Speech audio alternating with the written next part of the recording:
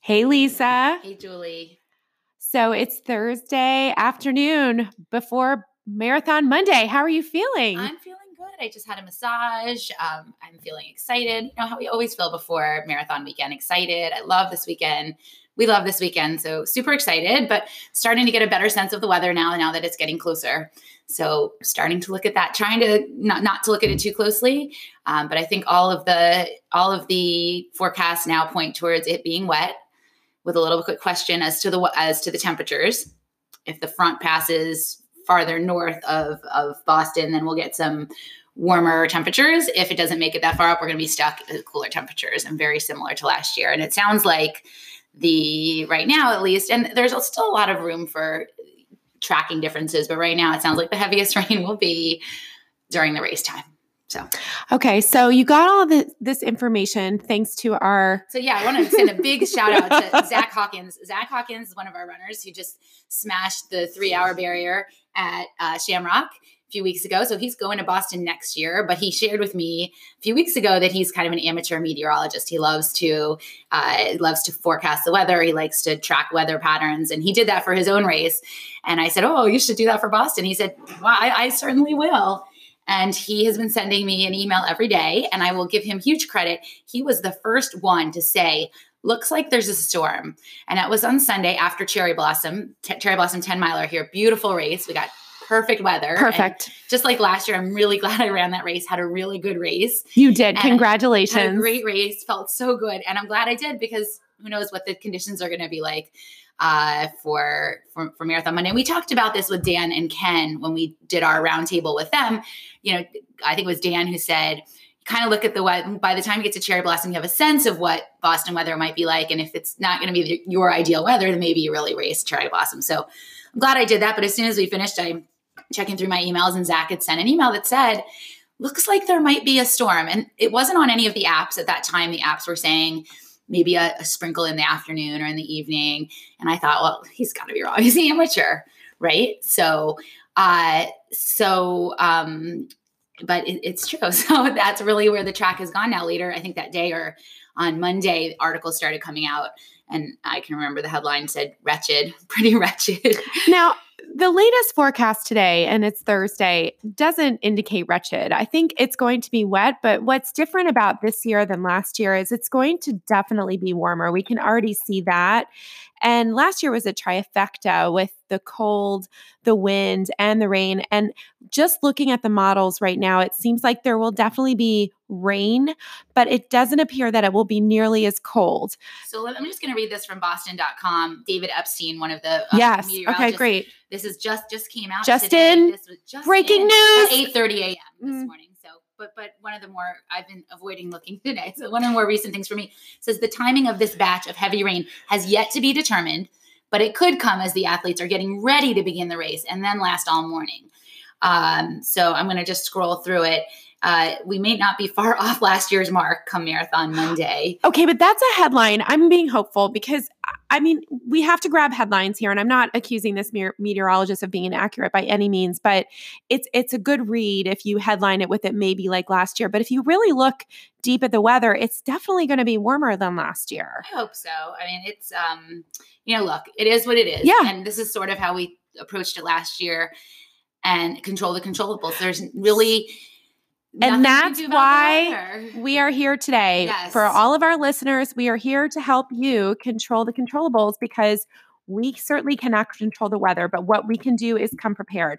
So our podcast today is a 2-part podcast. The first part is preparing, packing, and running Boston based on the conditions. And also based on our experience last year, I feel like we really learned a lot last year, what worked, what didn't work. So everything I'm thinking through this year is what worked well for me last year, what didn't work. And a lot of people who are going for the first time or running in these conditions for the first time, I think it'll be helpful that we've been through this. We hope so. And then the second part of our podcast, we're bringing on a Boston spectating guru named Rachel Glazer, who is a veteran Boston Marathon, but also a native Bostonian and veteran spectator coordinator and a volunteer at the race and has been the race announcer for 3 Finish years. line announcer. So who better to ask yes. for spectating tips? So this podcast is not only for Boston Marathon runners today, but it's also for friends and family who are spectating. So we're going to kick it off now. And the first thing we're going to talk about is packing for Hopkinton. Right. So the one thing that's unique about Boston is that we head out, whether you're headed out on the Boston official buses or if you're on a charter bus. If you're on a charter bus with a group, a little bit more flexibility, especially if that charter bus is hanging out in Boston, you can stay on the bus. But if you are on the Boston official transportation, if you're with the commoners, yes, if you're with the commoners, you really have to. The trickiest part and the key part. Running in the rain isn't that bad. And we've all probably done it over this training season. We had a lot of rain, a lot of races in the rain. So we've done it before. The trick for Boston is staying warm. And dry while you wait in Hopkinton for what can be 2 to 3, maybe even more if you get there early enough, hours. So focusing on what to wear in Hopkinton, something that sticks out in my mind from last year is that Hopkinton, the fields behind the junior high school and middle school, get swampy. They were a mud pit last year. So thinking about that, the first thing I would recommend are some sort of throwaway boots, some kind of coverings for your shoes. If you're going to wear your shoes, I would just get an old pair of shoes. I just ordered on Amazon a $9.99 pair of fuzzy boots that are for outdoors that I'm just going to wear with a different pair of socks underneath. So walking through, I felt so bad last year for the runners who didn't bring an extra pair of shoes, and you saw their shoes before they even started the marathon were muddy and wet and slippery and sloppy. So you want to avoid that at all costs. So starting from the bottom up, the shoes, moving up, anything that you can wear that will keep you warm over your running clothes. So a donatable parka that you're not using anymore. I went to Old Navy yesterday. They have all their winter stuff on huge discount. The women helping me were really funny. That nothing was priced. So I kept asking, how much is this? How much is this? And they said, are you going on a winter voyage somewhere? Because I was asking them for all the parkas. And I said, and do you have any rain boots or winter boots left? And they were laughing. They said, are you going on a winter trip and a winter voyage? And sort of. Kind of. And once I told them what they were doing, they were so nice. They were actually like, come to the men's department. They have a lot of really inexpensive, kind of puffy jackets. So, but you can go to Goodwill. You can go in your own donation pile and find something that will keep you warm. And not only warm, but you want to be dry. So last year we ordered, which I thought was really worked out great, on Amazon. Search motorcycle rain suits, and you can find some. I found one for $25. It is a windproof, waterproof jacket and pants, and they're designed for high speed on the highways. So really hanging out in Hopkinton, it keeps you dry. It's actually going to be, it's the picture we're using for this podcast episode. Perfect. So check out the picture. Mine isn't yellow this year. It's black. It's a little boring, but I know I was looking for something, but I just wanted something. Yeah, we looked like the Gorton Fisherman. So if you see a Gorton Fisherman looking like suit on Amazon, that's the motorcycle suit that we're referencing. So you're going to want that warm layer underneath. The rain suit or waterproof suit over. You could even bring a poncho or trash bags. I would bring trash bag, something to sit on in Hopkinton. So a tarp or trash bags. Yes. I think the tarps were most effective last year. You can get one at Home Depot and just bunch it up. It's really easy to pack one, much easier than blankets. The trash bags were more useful, I noticed, for wearing at the beginning of the race. A lot of people didn't even take their trash bags off the entire race, but that it is an option. It does keep you warm, especially with the weather. We're not sure how warm it's going to be. So if you don't want to commit to an outer layer when racing, and we'll get to this in a minute, bringing a few trash bags to Hopkinton, a couple to sit on over the tarp, and then a couple to wear would be very handy. Absolutely. And I also got yesterday at Marshall's on sale a throw, remember we had them last year, nice fleece blanket. Yes. And that was great just to wrap around yourself while you're sitting in Hopkinton. Just have something wrapped around you. You're going to want for the race, and like I said, we'll talk about that in a second, but even just for Hopkinton, gloves and hand warmers, if it's going to be cold, keep yourself warm. So those hand, like little hotties or hand warmers to put in your gloves. And then some people, including me, also wore surgical gloves underneath our gloves or over your gloves. So that's actually my big change this year. I did not do this. So latex gloves, yes. You can get them at your local your pharmacy, yes. or my kids are bringing them home from their lockers today. I actually text them and remind them that from their science kits. I did not do that last year. And not only sitting in Hopkinton, but sort of looking forward to the race. I had what were supposed to be waterproof gloves, and I had hand warmers in them, but my hands got soaked and through the gloves and frozen up really quickly. And my big problem then was I couldn't get my nutrition out. I couldn't use my hands to open baggies. And we will talk about that in a minute on some tricks and tips for accessing nutrition during the race when it rains. Latex gloves, that's my big thing this year that I didn't do last year that I'm bringing. So just like you said, you can put them over your gloves to start, but I would definitely wear a pair once you get started running underneath your gloves. So let's think, is there anything else in Hopkinton that you're going to want to have? So we talked about this jokingly and but it's actually true. We really recommend getting silicone-based sex lube because water-based is going to wash off in rain. So that is available on Amazon. It was so funny. I was getting texts from Karen Howe this week Howe about a run. She said, I'm in Walgreens. Which sex lube should I get? And she said they were all out up in Rochester, New York. And I was like, people getting busy in Rochester. Yeah, they're all going about Rochester. Yeah. So we highly recommend getting some lube that is silicone based. And that is not just for your feet and in between your toes, but really any exposed body parts, because it'll keep you warm. It will keep you warm. It will give you that protective barrier, but most importantly, it will not wash off in the rain, which is why silicone is key when it's pouring rain versus other times when you need anti-chafe cream. Other types will work. You don't always need this type of lube. I need to get that. Maybe you can go get it from me, Julie. You know what? I think we'll have extras. I think the Montgomery County Roadrunners Club is stacking up on sex lube. So tap into that. That's one thing I haven't bought yet. So. I think we're good. Yeah. Okay. I can bring you some. No, I'm just kidding.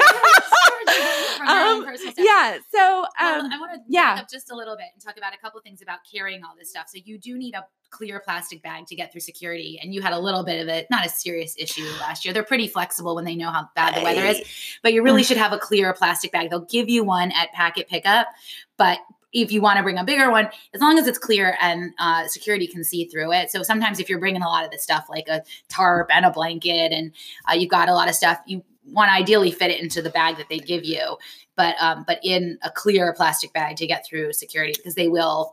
Right. Okay. So my suggestion based on what I went through last year is shove as much as you can on you. So like I had some things in a bag. I just stuffed things in my pants and my bra that like I wanted to bring to Hopkinton that were overflowing in the bag. And then I wore my blanket around me so that my bag could get through. I had a little bit of trouble getting on the bus. I had so many things. I was also, I believe, carrying some things for the group. Yeah. So I just kind of passed my stuff along, because remember, in addition to all these special things, you need your food in Hopkinton, and that is critical. Water, they'll have it. They'll have it there. Still bring some with you if you want to. So make sure you have what you want.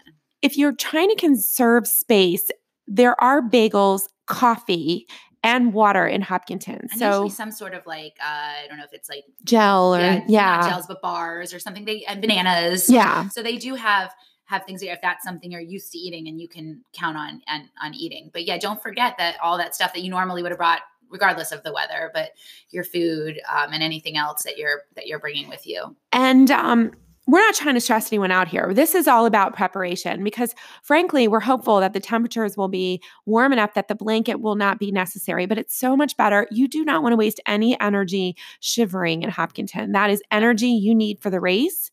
One more thing, and Lisa, you touched on this, but there were a lot of folks who used grocery bags to tie around their shoes, even if they were wearing boots. And they were slipping everywhere. Yeah. So I would be careful with that, just because I saw people sliding. Yeah. Because if you put trash bags around your feet, you don't have any traction on the bottom. Yeah. So I saw on Amazon when I ordered my rain suit, there are actually like rain boots for motorcycle that you put over your shoes that have traction on the bottom. They're really cheap. So that's an option if you want to do that. But if you want to wear your running shoes and put that kind of like cover with a traction on the bottom, I did want to back up too, talking about packing things. Something that's really, really critical and important. Pack your bag for what you're going to pick up at the end of the race that you check.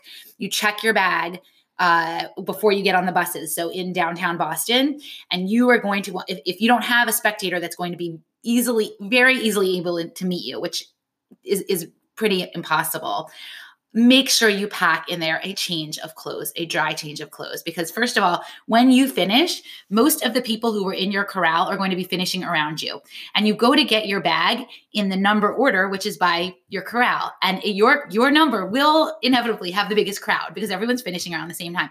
And you're going to have to wait a little while. And when you get that bag, there are changing tents. Last year, they were drenched.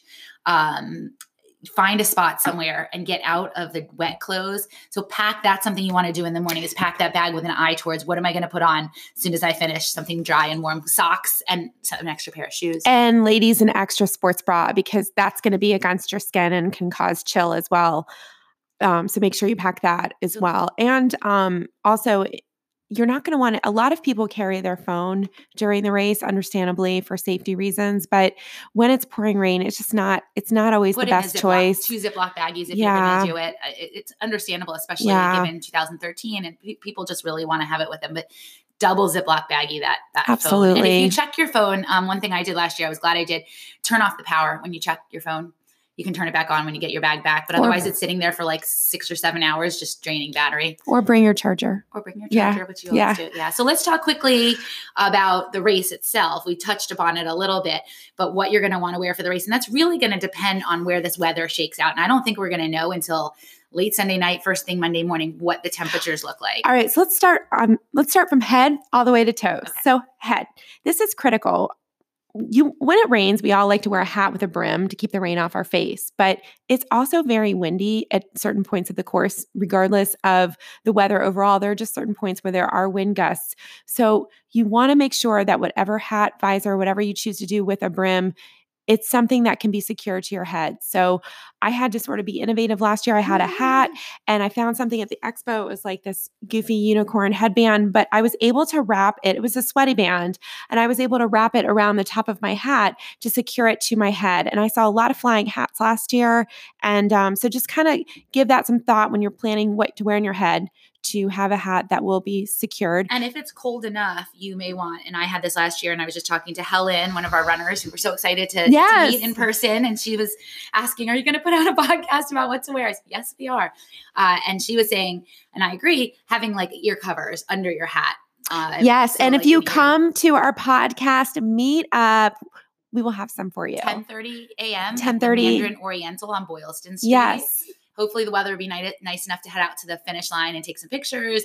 But yes, we'll bring extra headbands and we won't be offended if you toss them on the side of the road. No, not at all. We'll have some goodies too from Lululemon. We are Lululemon ambassadors and they have been kind enough to provide us with some goodies to give out. So we hope to see many of you there. We should have started off our podcast with that, but we're getting right down to business. Yeah. We'll talk about it again at the end. Down real quickly. So what to wear on top. Again, going to depend on the weather. My plan is, if it is in the 40s and even 50s, is to wear a light long sleeve technical under, like a shirt under. Mm-hmm. It's a Lululemon Swiftly. Mm-hmm. You know, the Lululemon Swiftly is the lighter weight ones.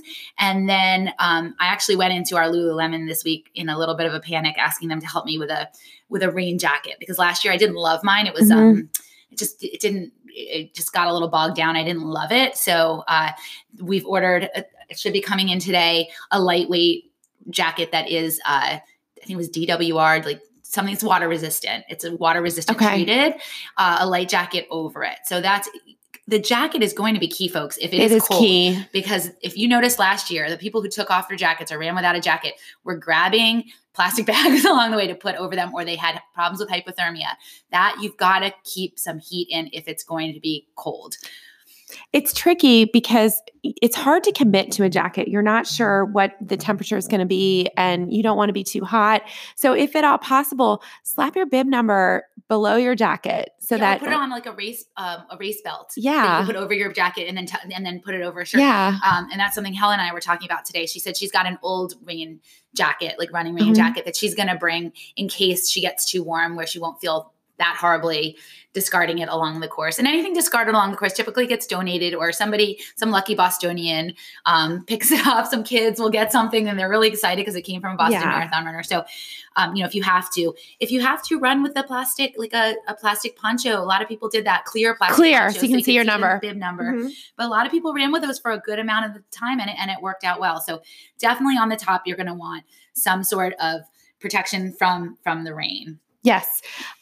You mentioned that you're wearing a long sleeve shirt. There's plenty of people that run cooler than you do. So for those who don't want to commit to long sleeves, a tank with arm warmers is also a perfect thing to wear in these temperatures. Again, underneath some sort of light layered windbreaker type jacket. Yeah. It really depends on whether you like to run hot or cold. I like to be warm when I run. So that's I'm going to give the caveat. And moving down, that's another thing. I plan to wear leggings. And last year, the story last year is that I, in a panic, went to the expo and went to the Lululemon booth and bought Fast and Free pants that have pockets down the side, which I really like for storing my nutrition. But those pants, those tights are made with a fabric that actually cools when it's wet, which was really pretty bad when it cooled when it was wet. And I felt like I had ice wrapped around my legs. So I've changed this year to the Speed Up pant, which is a little bit thicker. So anybody who's thinking of running in tights, you're going to want something that's like a little bit more compression-y and that you've hopefully run in before and know what happens when it rains. It does, when it rains, do they get bogged down? Do they get cold? What happens when it rains? I like these again because they have the pockets down the side where I can put my nutrition. And I really like wearing when the real field temperature is in the high 40s and up. I like to wear shorts and compression socks or not, depending on my mood, but make sure, of course, and everyone knows this, anyone listening to this is a pro, the shorts have lots of pockets and storage. And to that end, as we're working up and down, I most of my bras have pockets in them. And I've mentioned this before in the podcast. That was really my saving grace last year in accessing nutrition along the race course is I had a pocket in my bra that allowed me to just go in and get my nutrition versus having to dig deep in pockets underneath. To that end, if you are someone whose hands get very cold in rain, let's talk about this. It's really important to figure out a plan on how you're going to open or access your nutrition. So I've done that this year now. So last year, my problem was I do this every race, but I put my Honey Stinger chews in plastic baggies and I couldn't open the baggies, nor could I get the nutrition out. So I was trying to bite the corner off with my teeth to suck them out of the bag, and I couldn't do that. So this year, what I'm going to do is pack them in a baggie with the corner cut off so that they can come out that, it's almost like a little chute. And then I can put them in another baggie if I want, just to keep them from falling out. So when I pull it out, I can toss off one baggie at a water stop and take the other and easily get them out without having to have the dexterity of my fingers, because that was a big problem for me last year. I think I took the last nutrition I could actually manage to get at about mile 9 last year. And that's a disaster waiting to happen. Same thing with hydration. Very hard for me to grasp onto cups with my hands that weren't functioning. Well, hopefully the latex gloves will help this year. So I'm hoping. But I'm also planning on carrying probably a disposable water bottle with me for the first part of the course until I feel like tossing it. Which we recommend anyway, because it allows you to avoid some of those more crowded water stops before people start to lock into their paces and disperse a bit more. With respect to nutrition, if you are someone who uses gels, it's obviously harder to do to pre-open those, like you just mentioned. So one suggestion that seems to work well for a lot of people is to use safety pins and pin your gels to wherever you can access them. The safety pin can be used to open them, and when you pull them off, it helps. Again, if you're not, the dexterity of your fingers, make it tricky to pull those off. But figure out some approach. There are flasks that you can put on if you have a fuel belt that you can fill with gels. You could do that if that's easier. But you definitely want to think about this ahead of time. We're thinking if you can't use your hands or things are slippery or you can't get to them, how are you going to get your nutrition? Because that was a big problem for me last year. I have to say, I saw a lot of volunteers last year helping with that. Volunteers are amazing. And they're standing out in the rain. They're standing out in the rain. And we are so impressed with them every year and the crowds. And, so moving down, we've now got our upper extremities. We talked about gloves. We talked about what to wear on our heads. We've talked about trying to have some storage possibly in your bra if you're a woman. And now pants, tights, things like that. We've talked about shoes. My suggestion also is, we've talked about this before, the walk to the start line is long.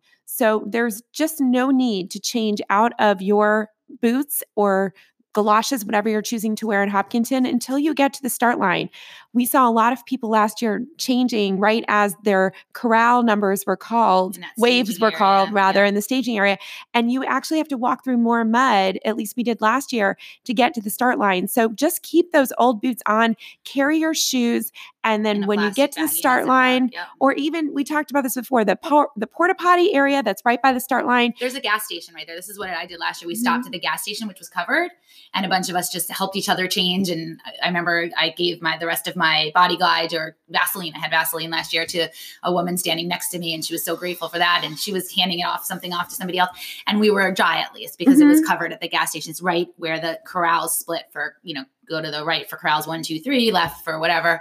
There is a gas station there. So, and lots of volunteers were there to collect donatable clothes. So that's a place where you can do that and then still put your trash bag or poncho, whatever, back on to get back out to go into your wait in your corral. Yes. All right. So now we have covered what to wear, how to execute your Hopkinton journey. And now we're going to talk about briefly the race. We have talked about race strategy a lot in our podcast series. And if anyone here is a first-time listener, we highly encourage you to listen to part 1 and 2 of preparing, racing, and executing a very solid Boston race. We recommend, though, that when running Boston, no matter what is going on around you, stick to your plan. Trust your training. Do not forget all of the training you've put in. Do not forget the plan that you have in place that works for you. And don't doubt yourself. There will be so many people around you. There will be so much chatter. And especially if it's your first Boston or your first Boston in the rain, you may want to change course. Don't. Stick with your plan, trust your training. And ideally, your plan is one where you are aiming for a negative split. So we're first going to talk about briefly how to run downhill. This course is fast, and we really encourage you to pay attention to your form and your pace tremendously during the first half of the race. So Lisa, why don't you give some tips on how you run downhill? My key in my head is I'm always thinking, relax, relax, relax. You want to get into your stride. You want to pay attention to your form and your cadence and relax, because if you are tensing up, if you're braking, or if you're pushing, if you're surging, you're wasting valuable energy and you're putting a lot of stress on your quads that are going to pay for it later. So my strategy is relax. Don't get panicked if people pass you. Like you said, looking around, seeing what strategies other people have is not the best idea. Trust your training, and just trying to stay in control that's my strategy. I would also say that remember that you're going to see people running on the outside parts of the course. Stay in the middle. There's no need to run on sort of that. Yeah, like almost the gutter. Yeah. And first of all, there can be a lot of debris over there, especially if the weather's been bad. And just just use the crowds to keep you in control and to draft if it's windy. So so that's really going to be the key for this and any race, is any marathon really, but especially Boston, because it's downhill and it's so exciting. A lot of adrenaline. The TV cameras are rolling that first when you go through the start line, and you won't even feel like you're going fast, but you really got to pay attention to your pacing and just, again, relax. Don't waste that energy. All right. So next up, we're going to talk about wind. And Lisa, what do you do when there's a wind gust? So I don't think the wind is going to be as much of an issue this year. We're hoping, it sounds like it's going to come from the east, but may shift from the south, or may be coming from the south, which would be a crosswind. We want a wind from the west. That's a tailwind. That's not going to happen this year. So it's from the east. It's going to be a headwind. We had that in spades last year. Draft. The nice thing about Boston is that it's a crowded marathon, and it's crowded at the faster paces. It's not always the case in other marathons where if you're faster, you're kind of spread out in the front. It's crowded. So find somebody who's about your size or bigger than you, somebody who's got a big poncho on, somebody who's got something to shield you from the wind, and get in. If the wind is coming from the east, you want to get right behind them. If it's coming from the south and you're getting a cross breeze or cross wind, you'll want to get next to them on their left side. You want to block yourself from the wind. It makes a really big difference. If you're running in a big group of people, you can rotate who's kind of in the middle, sheltered, and who's on the outside. It's common courtesy to take a pull for the group so that you're not just taking advantage of the draft. And we're going to go back to my mantra for this year. Absorb the body blow. And I think about that every time I've gone out on a windy run, training run. That's what I think of. Don't fight it. If you spend more energy fighting the wind and fighting against it, then just absorbing it, slowing your pace a little bit, it'll eventually will abate. It'll eventually shift directions. You'll eventually get into a pack. It will change. I don't think it's going to be as big of an issue this year, but drafting. And one time referred to it when I ran Shamrock one year, it was really windy. And I said I was in a little house because I was in a pace group and it was a big group of people. And I got myself right in the middle and I thought, I'm in my little house. And as soon as I got out of the house, I felt the wind a lot more. But you really can conserve some energy by drafting. So great advice, Lisa. And I just want to say, because this is the first time in a long time that I will not be running and I will be spectating, I am just going to tell everyone out there listening who has a little bit of trepidation or conversely, just complete excitement and confidence, whatever place you're coming from when you toe the line in Hopkinton, it's a huge honor to be there. You've already done the work. The honor is the opportunity to run the race. While I know everyone out there is going to do their best, it's also completely acceptable to enjoy the journey, whether enjoying the journey is trying to get a PR or trying to experience the best Boston Marathon possible. Just enjoy every minute, even the hard ones, because as we've mentioned before, we are all so lucky to have a passion that we can pursue to do what we love.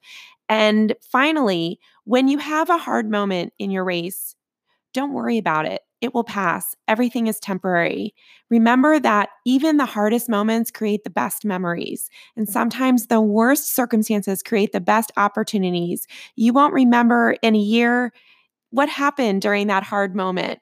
You'll remember that you finished the Boston Marathon in 2019 and celebrated with your friends and family. And it's just really wonderful. Anyone listening, you should be so proud of yourselves already. You made it through your training. You're heading to Boston. And we really, we're just so thrilled for everyone. And we would love to meet you. So if you're inclined, we would love to meet our listeners. We set up a meeting spot in the lobby of the Mandarin Oriental Hotel because it's near the finish line and it's indoors. And weather providing, we can head out to the finish line and take a couple photos, but we'll have goodies for you. And we just want to say hello and thank everyone for listening. We received so many emails just this week from listeners. From Australia, yes. From all over the world. Yes. It's really awesome. It's great.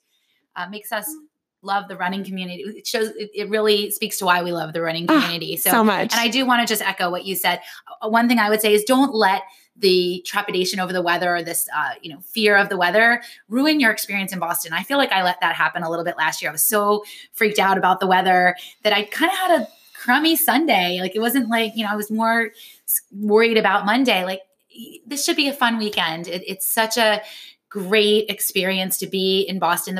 Boston just transforms into marathon weekend. It really is not like that. Even New York City Marathon, you can go to New York City the marathon weekend and not everybody knows that it's going on. Not everybody is there for the marathon, but everybody is there in Boston. It is such a great community of runners, of spectators, of supporters, of volunteers. So don't let any worry about the weather. That's out of our control. It's not going to be so bad.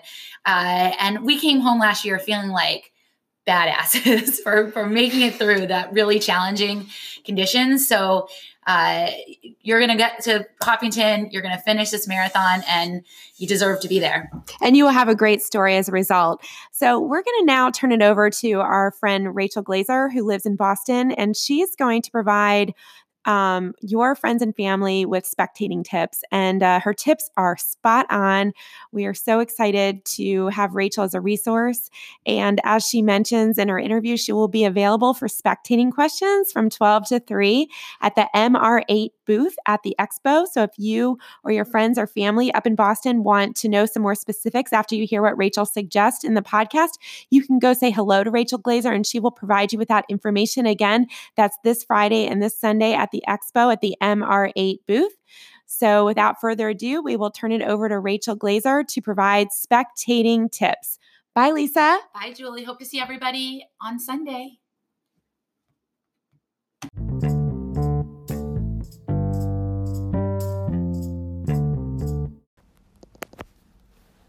We are so pleased to welcome to the podcast today our friend Rachel Glaser. Rachel is an avid runner who has run 16 marathons, including 8 Boston marathons. She has run Boston as a qualified runner and also as a charity runner for Dana-Farber, the Red Sox Foundation, American Liver Foundation, and Combined Jewish Philanthropies. She's run numerous half marathons and all types of other races as well.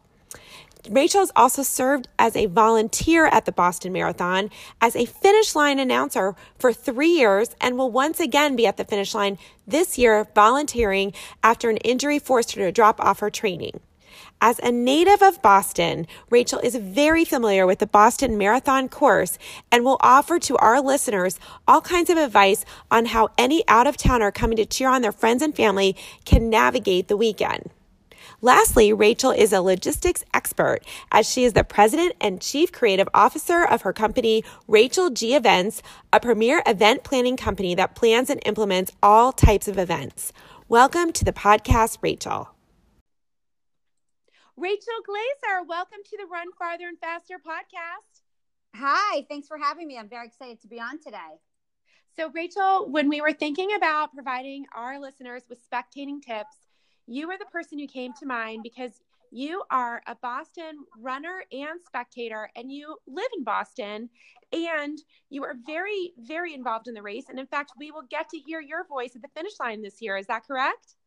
Yep, I'm very excited. I'm going to be what they call the finish line volunteer announcer, where I'm going to be making announcements, directing the runners on where to go, answering questions, because once you cross the finish line, there's always a lot of should we say confusion or chaos and where to go. So I'll be one of those people helping the runners. Do you get to sit up in those high chairs?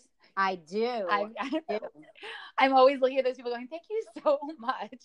Yeah, first of all, especially if the weather's like last year, I was looking at them like, oh my God, they've been sitting up in that chair in this wind and rain and happily in such an enthusiastic voice directing folks. Yeah, I'm going to be sitting on chair 4, which is Boylston near the T. Half the day, and the other half the day they have a new role this year, which is called Ground FAQ, which are going to be people wearing bright vests that say, how can I help you? So it's great to have people on the chairs, but it's also good to have people at eye level down with the runners that we can answer your questions and look you in the eye versus you looking up at us. So we'll have 4 people at each chair this year, 2 on the chair and 2 on the ground, and we switch. Wonderful. And so you will be working directly with the greatest of all time race directors, Dave, who we had on our podcast. And you are a personal friend of Dave's, aren't you? I love Dave McGilvery. Yes. I personally sought Dave out a couple years ago when I was one of those Boston squeakers that didn't quite qualify, but didn't quite get that qualified bib number. And I stalked him and we became friends. And then he invited me to participate in the first ever Fenway Marathon, which was 118 laps around the park. And then did you do that? You did that? Yeah, I did the Fenway Marathon. Oh, that's so cool. 17, and then I was still crazy enough that I did the Gillette Marathon last September. It was 119 laps around the field with Dave McGilvery. That's so cool. So cool. And you also did one of those, I believe it was the Fenway one. You did that with Michael Wardian, correct? Yeah, Michael Wardian was in both of them, and I fell in love with him, of course, and now I'm obsessed. I follow him. I do the exercises he does. I actually even hired his trainer, Jesse Fuller, for a little bit. So I'm a Michael Wardian follower big time. I think there's a lot of us. He's a tremendous guy. He's a great runner and a great person. So, Rachel, we wanted to pick your brain and talk to us. We have a lot of listeners who have friends and family who are spectating. Can you give us some key places where you suggest people go to spectate? I'm going to start off generally, and then we'll get more specific with your suggestions. So just right off the bat, give us some places where you suggest spectators go that are easy to access. Sure, I'm happy to. Now, first of all, the Boston Marathon is one of the best marathons. I'm very biased because I'm a Bostonian.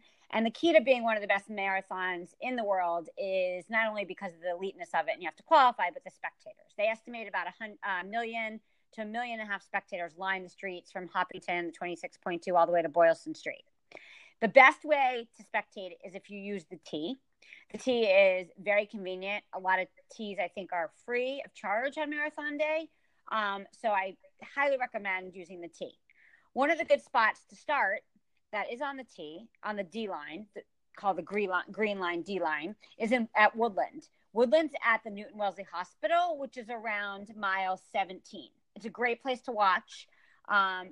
You're right on the right side of the street. You can see people. I would definitely recommend bringing something to signify or show that you're there, whether it's a balloon or a flag or something so people can look for that. A large neon sign. Woodland's a great place to watch. Another great place to watch is obviously Heartbreak Hill. And that's actually where the runners need you the most, because the first half, even up to Wellesley College at 13, is very exciting. A little bit of downhill, actually a lot of downhill. Yes. As we know from running it. But you start to hit that little bit of a mental wall, physical wall, when you start to go over 128 at mile 16. So when I was running, knowing that some of my friends and family were going to be right after the Newton Wellesley Hospital at 17, there's a little garage there, like an auto body part store there. And you see the Woodland T-Stop was a very big booster because it's right before you turn the corner onto Comm Ave where all the hills begin. And then the next really exciting part, which I think also is a motivational booster and encouragement booster, is at Heartbreak Hill. And what you can do is take the T right from Woodland, which is the D line, and get off of Newton Center and walk to Grant Street. And off of Grant Street, you'll be on Heartbreak Hill, and you can walk up and down that hill according to where you want to be. Another good place is Brookline, because even though you only have 3 or 4 miles to go at that point, you kind of lose that steam. You get into that fog of like, oh my God, am I going to make this? And that's a really good place to watch. Mile 23 at the Golden Temple. You can take the T and get off there at Beaconsville and watch there. And then obviously going to the finish line. Now, the finish line is challenging since the bombing in 2013 to actually get there. People actually camp out or go at ridiculous hours of 4 to 5 a.m. to get a spot. So I actually do not recommend the finish line spectator experience, even though I know a lot of people want that experience, but I recommend it on the course. It's more exciting, and that's actually when the runners need you. So is it difficult once you're done spectating? Let's say you choose to go to mile 17 and then maybe to Brookline. Is it hard to get out of there and get down to the area to meet your family, even if it's not on the finish line? Is it hard to get to the family meetup area? It's not hard to get to the family meetup area because you'll get back on the T and you'll get off. Certain T's are closed, but you can get off in Arlington T-Stop, I think, is open, and you can just walk down the street to Stewart Street, where all the family meeting area. I'm happy to be a resource. I'm going to be at the expo tomorrow, 12 to 3, and Sunday, 12 to 3. I'm helping out with the Martin Richard Foundation expo booth. So if anyone wants to come by there tomorrow, 12 to 3, Sunday, 12 to 3, I'm happy to be a resource to people throughout the weekend. Thank you. That's so nice. So everyone listen, it's Rachel Glazer, and she will be working the MR8 booth tomorrow, Friday from 12 to 3, and then also Sunday from 12 to 3. Is that correct? Yep. Terrific. And I'm also happy to take, if anyone wants to email me, because I know people have specific spots, but I definitely recommend not using a car. There's nowhere to park. The traffic's crazy. A lot of streets are blocked off. You'll waste time trying to find a place to park, figure out where to go, what streets are blocked off. The T is your best resource on marathon day.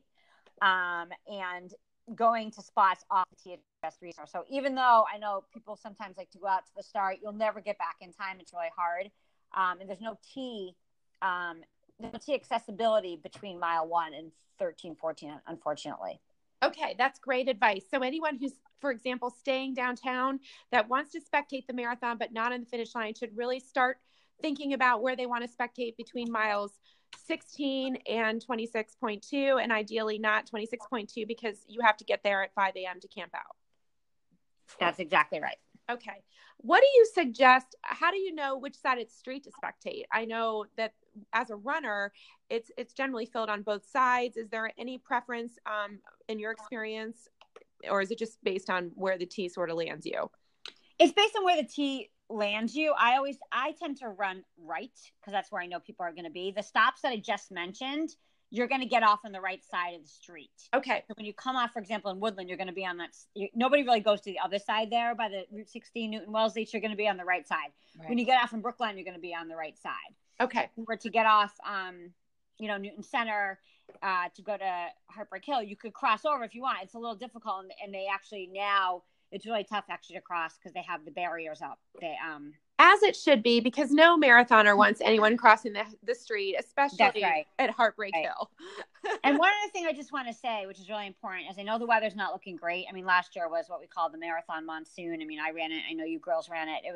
I don't know how we got through that, but this year's not going to be as bad. I really encourage spectators to dress appropriately, be warm, get your rain gear out, get your umbrellas out, and get out there. Because last year the spectators were really sparse, and I think it really really was challenging for the runners not to have that spectator, boom throughout the course. I mean, the people who are always there were there. The starting line people were there. Wellesley College girls were there, but it got really sparse. So I encourage you to, as we say, suck it up as the runners do, and just warm up, get the umbrellas out, track your athletes so you don't have to stand out there the whole time. I know there's questions of coaches and people who want to watch people in the first wave versus people in the fourth wave. If you're going to plant yourself, just plant yourself so people know where you're going to be and tell them exactly where you're going to be. That's a great point, Rachel, because I am one of those coaches. As I mentioned in the podcast, I, due to a torn meniscus, will not be running, but I'm heading up to see all of our runners and friends. And I know I will see people who are running at all paces. So for someone like me, it's probably best for me to plant myself in one spot. Exactly. And have something that's very visible. I usually get a balloon or a big neon sign, a flag, something that the runners can really look out, because they're going to see you probably before you see them, as we know as runners. I usually spot people before spectators spot me. So something that's very visible that everyone on your team, take a picture of it, text it to everybody. I'm going to be, this is what I'm going to be holding. Do you need me to have anything for you? I mean, you guys know you're the experts on this, but it's really important for people listening to get out there. The runners need you, especially in the weather. Might not be as fun for spectators, but the runners will definitely appreciate it, and you'll be part of the Boston hoopla, and it'll be an experience for you if you're coming to Boston to cheer people on. And the spectator community seems great too. Like every time I go by, party out together, looks like they're having fun watching, and yes, a community of spectators. That's a very good point. People barbecue. You can bring beer, wine, popsicles, whatever you want. I mean, people enjoy it. It's a party day in Boston. Most people aren't working. It's a holiday. People take off. The bars are open. It's a really fun day in Boston. So enjoy it as a spectator. And the weather's getting better every day. I mean, it does not look as cold as obviously as last year. Woohoo! I'm so happy right now. I'm like ready to hug you through the phone. Yeah, I don't think anyone who ran last year, I mean, this is going to be a breeze compared to anyone. But if it's someone's first time or even someone who didn't run through last year's monsoon, it can be very overwhelming. Just dress the part. Make sure to have enough gear for your gear in terms of having enough layers to cover, trash bags, shoe covers, old rain boots, bring out to the start. And same with the spectators, another pair of gloves, another pair of socks. It could get wet. So. Right. Are there, and the spots that you mentioned, are there like coffee shops or places that are indoors that are open that people can duck into to take breaks? The Woodland, no, but the one in Brookline, yes. There's a coffee shop there, and there's a Starbucks there. Right at mile 23, at the corner there's Emac and Bolio's, and there's a Starbucks, and there's another coffee shop down the street. So yes, on mile 23, there definitely is. Hartbrook Hill, unfortunately, there's not. There's people's houses that you probably could duck under. If it's really bad, they always invite you onto the porch. Yeah. And Woodland, no. Cleveland Circle is another area to watch, but that's the C line, and everything I talked about today is on the D line. Right. Again, I'm happy to be a resource, and for those going to the expo with your fellow friends and family who are running, there's a lot of resources there for spectators, and you can Google it too. A lot of good information on but I'd have your spectator plan, just like the runners have their plan in place over the weekend. I wouldn't wait till Sunday to have your spectator plan in place. I'd really kind of plan it out Friday and Saturday so your runners know where you're going to be, what to expect, what to look for. It takes off the stress of a runner if you kind of give them your plan as well. Great suggestions, Rachel. We so appreciate you taking the time to come on today. We know you are super busy and your advice is spot on. And I know we will come see you at the MR8 booth at the expo and say hello. And we just want to thank you not only for your help today, but for volunteering on race day and being such an integral part of Boston 2019. So thank you so much, Rachel Glaser. Thank you, girls. And I'm really happy, like I said, and you girls have my email. I'm happy to be a resource for people over the weekend. And I look forward to it. I hope everyone has a wonderful weekend in Boston. Happy marathon. Thank you. You too, Rachel. Take care. Bye-bye. Bye-bye. And that's a wrap. We hope to do a few recordings while we're in Boston, but in the meantime, we hope to see many of you at the Mandarin Oriental Hotel lobby at 10:30 a.m. this Sunday. Have a great trip up to Boston, everyone. Bye.